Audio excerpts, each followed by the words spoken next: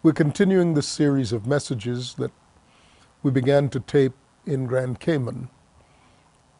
And the purpose for this series is to provide timely commentary on things that are going on in the nation and around the world, specifically as they regard the church. Frankly, it's not my place, nor do I think it's the place of many in the church today, to try to call a nation, a secular nation, back to anything. But what has happened is that the church has become an extension of the political process within the nation, certainly the evangelical church. And the Roman church and much of what is called the historic church is mired in self-destructive behavior. So much so that there is a clear and obvious vacuum in the leadership of church in the nation, and I think around the world today, because everything seems to be polarized, and the church is no exception. In fact, the church has unwittingly allowed itself to become part of this polarization, and in the case of the evangelical church in America, it actually is being viewed in the worst extreme of this polarization. It is not just a voting bloc within the American political picture. It's at the extreme end of a voting bloc in terms of both its support and what it supports and how it is being viewed by the rest of the society, or by most of the rest of the society. It's viewed as a thing that has sold its birthright for a seat at the political table. Now, anybody could have seen this happening from years back when certain ones openly said that their goal in pursuing a political agenda was to have a seat at the political table. Back then, I firmly and adamantly suggested or stated that this was a wrong-headed view and it would lead to catastrophe. And the reason was that I understand that the church is put in the world to show the world the ways of God, not to take sides in a political debate as to who would rule a nation or any nation. Now, the argument has typically been, well, we can't just sit by and do nothing. And I resented the notion that by presenting the kingdom of God as an alternative, that somehow we're doing nothing. The misguided views of those who led the church then and now has been that only by taking a seat at the political table and by attempting to influence political decisions could the church be relevant. Such a thing is absolutely rubbish. What the nation needs is not another participant in this deep division that is staring at the very fabric of the nation. It doesn't need that. It needs solutions. And these solutions cannot come from any of the wisdom of either side of this gulf. The wisdom has to come from God. The kingdom of heaven, you see, is not heaven itself. The kingdom of heaven is the government of God on the earth, seated upon the throne in heaven. So the perspective that the church offers to the world should be a perspective that saves the world out of exactly this kind of chaotic behavior and condition into which it has come. No one can doubt that the foundations of everything is currently being shaken. And there is nothing that can arise out of this morass of indistinct thoughts that are primarily designed to emanate or emerge out of the desire for power and rule, nothing coming out of that can restore the stability of any nation, let alone the United States. So for the church to become part of that in the hope that somehow it can save that is patently foolish. The fact that anybody would even consider that this is a way to go would show that they're not particularly well connected to the mind of God or even to the understanding of scriptures. Now they make all kinds of arguments that I think it amusing that now the arguments that used to be about morality are arguments about the economy. But even when the arguments were about morality, it wasn't that the morality would be that which came out of a nation and was adopted by a nation. The morality has to be the standard of the scriptures, which reveal the mind of God. If people do not agree that the scriptures are the basis on which humans should govern themselves, then there is no basis of consensus.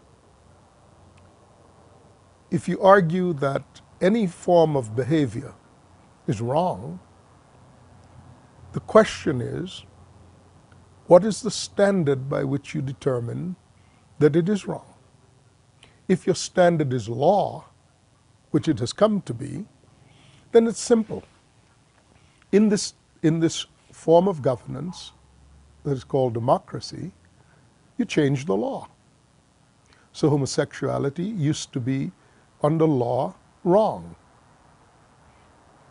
Enough people began to agitate for change to that and filed a lawsuit, heard in the Supreme Court, and presto, the law changed. What was wrong now becomes right. Now, if your view is that what is legal is right, if that's the standard, then everybody has to scramble to adjust their perspectives. But if, on the other hand, you take the view that the standard is an eternal standard as articulated in the scriptures, and that the scriptures are our foundation for believing or understanding and believing what is right, if that's the perspective, then the argument will have to be that the scriptures, either that the scriptures are wrong or that the scriptures are being misunderstood or misinterpreted. Now, some have actually attempted to make that argument as it regards the behavior of homosexuality. And it's amusing to watch how they dance upon this high wire act. At the end of the day, the semantics do not overturn the fundamental issue. Fundamental issue is what is the purpose behind God's prohibitions of various forms of behavior, not just homosexuality. Now, but this is not the subject that I want to take up today. I'm just simply showing you that if there is no standard, or if the standard is a legal standard, then all you have to do in a democracy is to change the standard. And if what is legal is right, then when you change the law, you've changed the perspective on what is right. This has happened to the church. So now it has refocused its emphasis from what it used to call the moral questions to now economic questions. And that's like going from the frying pan, as it were, into the fire. Because what it shows is that the church has come to rely not on the provision of the living God for their well-being and security. It has come instead to view that its security is based upon the well-being of a nation, so that if the nation's economy is prospering, then they're secure. Now, obviously, they're going to say that the nation is prospering because God is favoring the church. Now, hold on, because we want to hear what is being said when the nation's economy changes. And as economic cycles go, this is 100% predictable. But all it exposes, really, is the duplicity of the church and the unreliability of the church as a witness of Christ. The unreliability of accurately stating eternal principles in time. We're watching as the erosion of, and the dismissal, frankly, of these eternal standards are creating chaos across all the spectrums of society, throughout the entire spectra of human society. And it's especially noticeable here in the United States. This past week in American politics, we were transfixed as a nation by hearings regarding a nominee for the Supreme Court of the United States, and an accuser who came forward accusing him of attempted rape. It was not a trial so much as it was a hearing to determine his suitability to sit on the nation's highest court. And of course, predictably, people took sides. And the questions were whether the accuser was right and reliable or believable, or whether the judge was right and believable, and therefore whether or not this was a political effort to sabotage his ascent to the Supreme Court. What was most troubling, however, was how it exposed what was in the hearts of those who questioned both sides of this debate. Because it brought out in clear and unmistakable relief the character of some of the leading figures in the nation. And what we saw was the bold, bald, undisguised positioning of the various factors in this debate according to their known political perspectives. This is chilling for a nation, because what it says is that there is no integrity to any process left in America. In this climate of cannibalization, not too strong a word at all, the result is a political version of an old theory of the survival of the fittest. I think Darwin, in The Evolution of the Species, announced the theory of the survival of the fittest. This should bring no one comfort, regardless of your perspective, because what it tells us is, viewed through the lenses of such things as this hearing, we're able to get a close-up view on just how rotten, perverse, debilitated, and unretrievable the most important systems of the nation has come to be. That everything has been co-opted. Regardless of your point of view, what should be increasingly apparent to you is that at the basest levels, at the very foundations of this nation, its institutions have become internally hollowed out and are incapable of bearing any weight of responsibility that integrity, honor, truthfulness would demand. And what is lost in the process, you see, is the church's ability to influence any of it. The salt, to quote the scripture, has lost its savor. It cannot affect anything.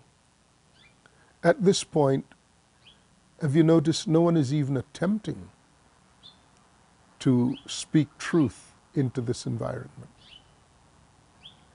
The church has sidelined itself. The Romans have sidelined themselves by the self-destructive behavior that is now a matter of glaring undeniability.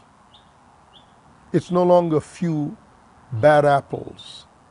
It's an entire corrupt system, an indefensible system that had lost all right, if it ever had any, to speak for God. And the evangelicals, by positioning themselves at the far extreme of political theater, at the political table, I mean, it's no wonder that nobody's speaking from the church to these tragic events that are not unlike when the airplanes were flown into buildings in New York. We stood there in disbelief, watching, glued to our television sets, watching fire consume the superstructure of buildings, resulting then in a total meltdown and collapse. We're in the same posture, watching a nation, not buildings in New York now, but watching a nation, and by extension, if you were to deal with all the permutations of specific things happening in the rest of the world, we're watching the dissolving of nations, and we're watching the dissolving of the most powerful nation on the face of the earth.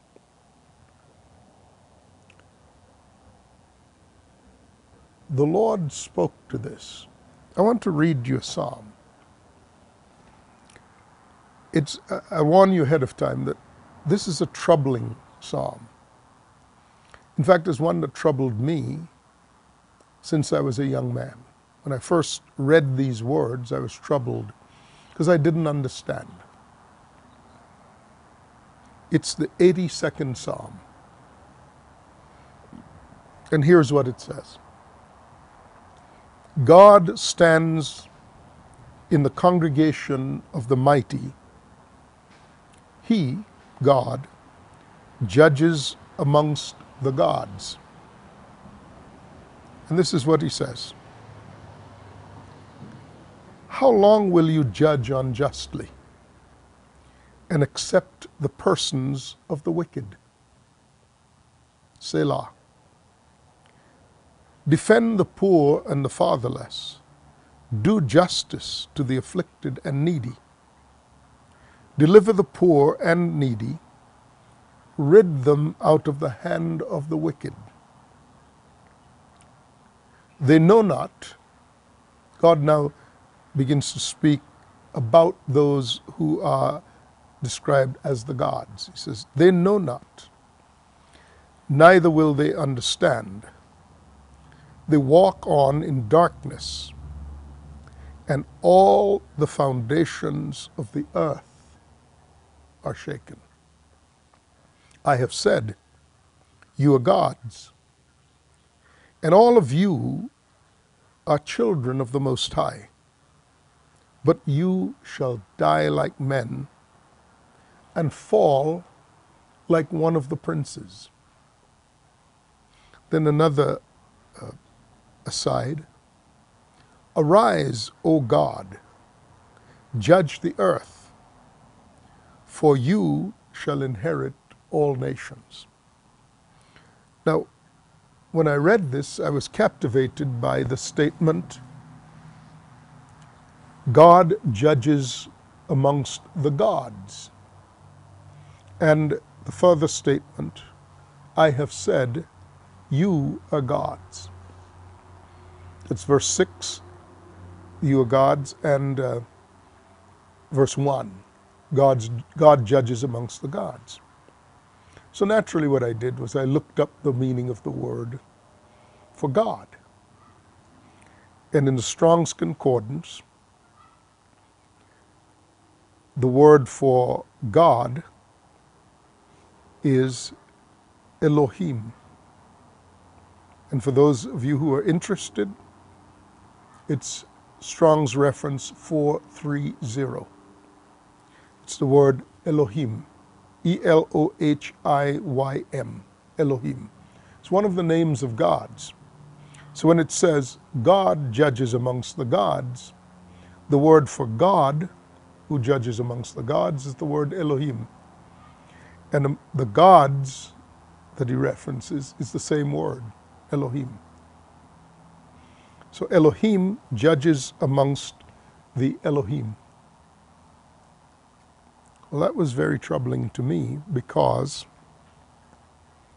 I remember the statement of Scripture that says, Hear, O Israel, the Lord your God is one Lord, implying that there are not many gods, there's one God. Now the word for references to God in the Scriptures take on different terms. For example, one of the words for God is the word Yahweh. Another word is El Shaddai. And yet another word is Elohim. You see, God is too vast a person to be described by one word. So these references to God, Yahweh, El Shaddai, Elohim, are references to different aspects of the character of God. For example, the word El Shaddai speaks of God as our provider.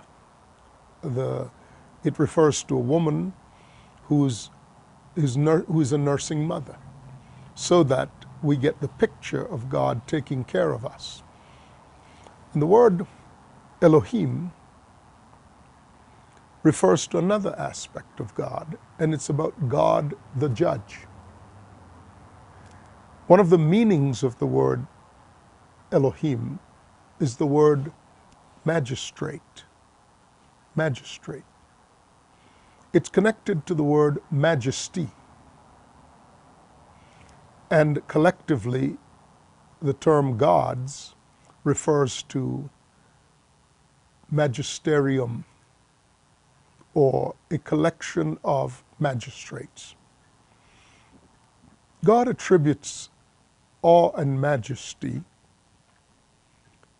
to that function of God that is a judging or ruling function.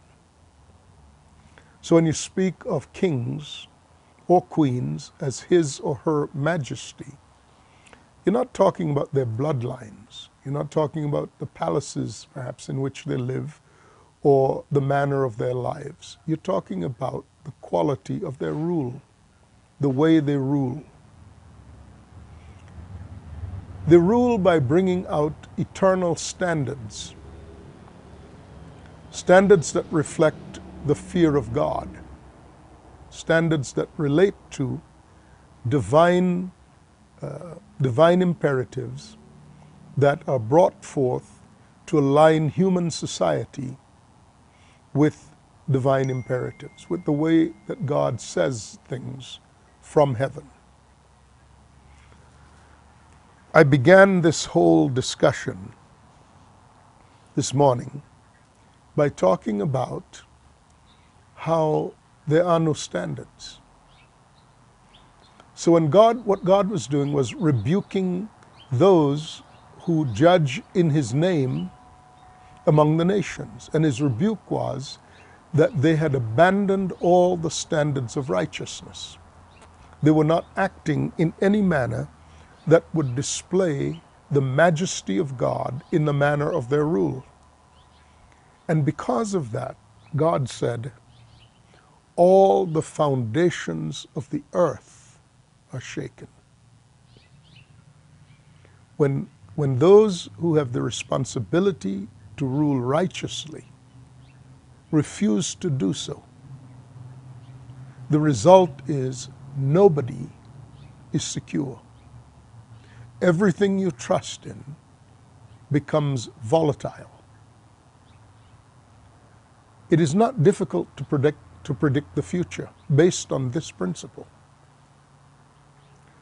Because men and women, whether in the church or in the nation, have abandoned almost entirely any pretense at recognizing divine standards as the basis of society, and because those charged with bringing forth this form of rule have devolved to the convenience of representing and presenting their own mindsets, their own personalized views. Because of that, none of the rest of us can rely upon the society's systems.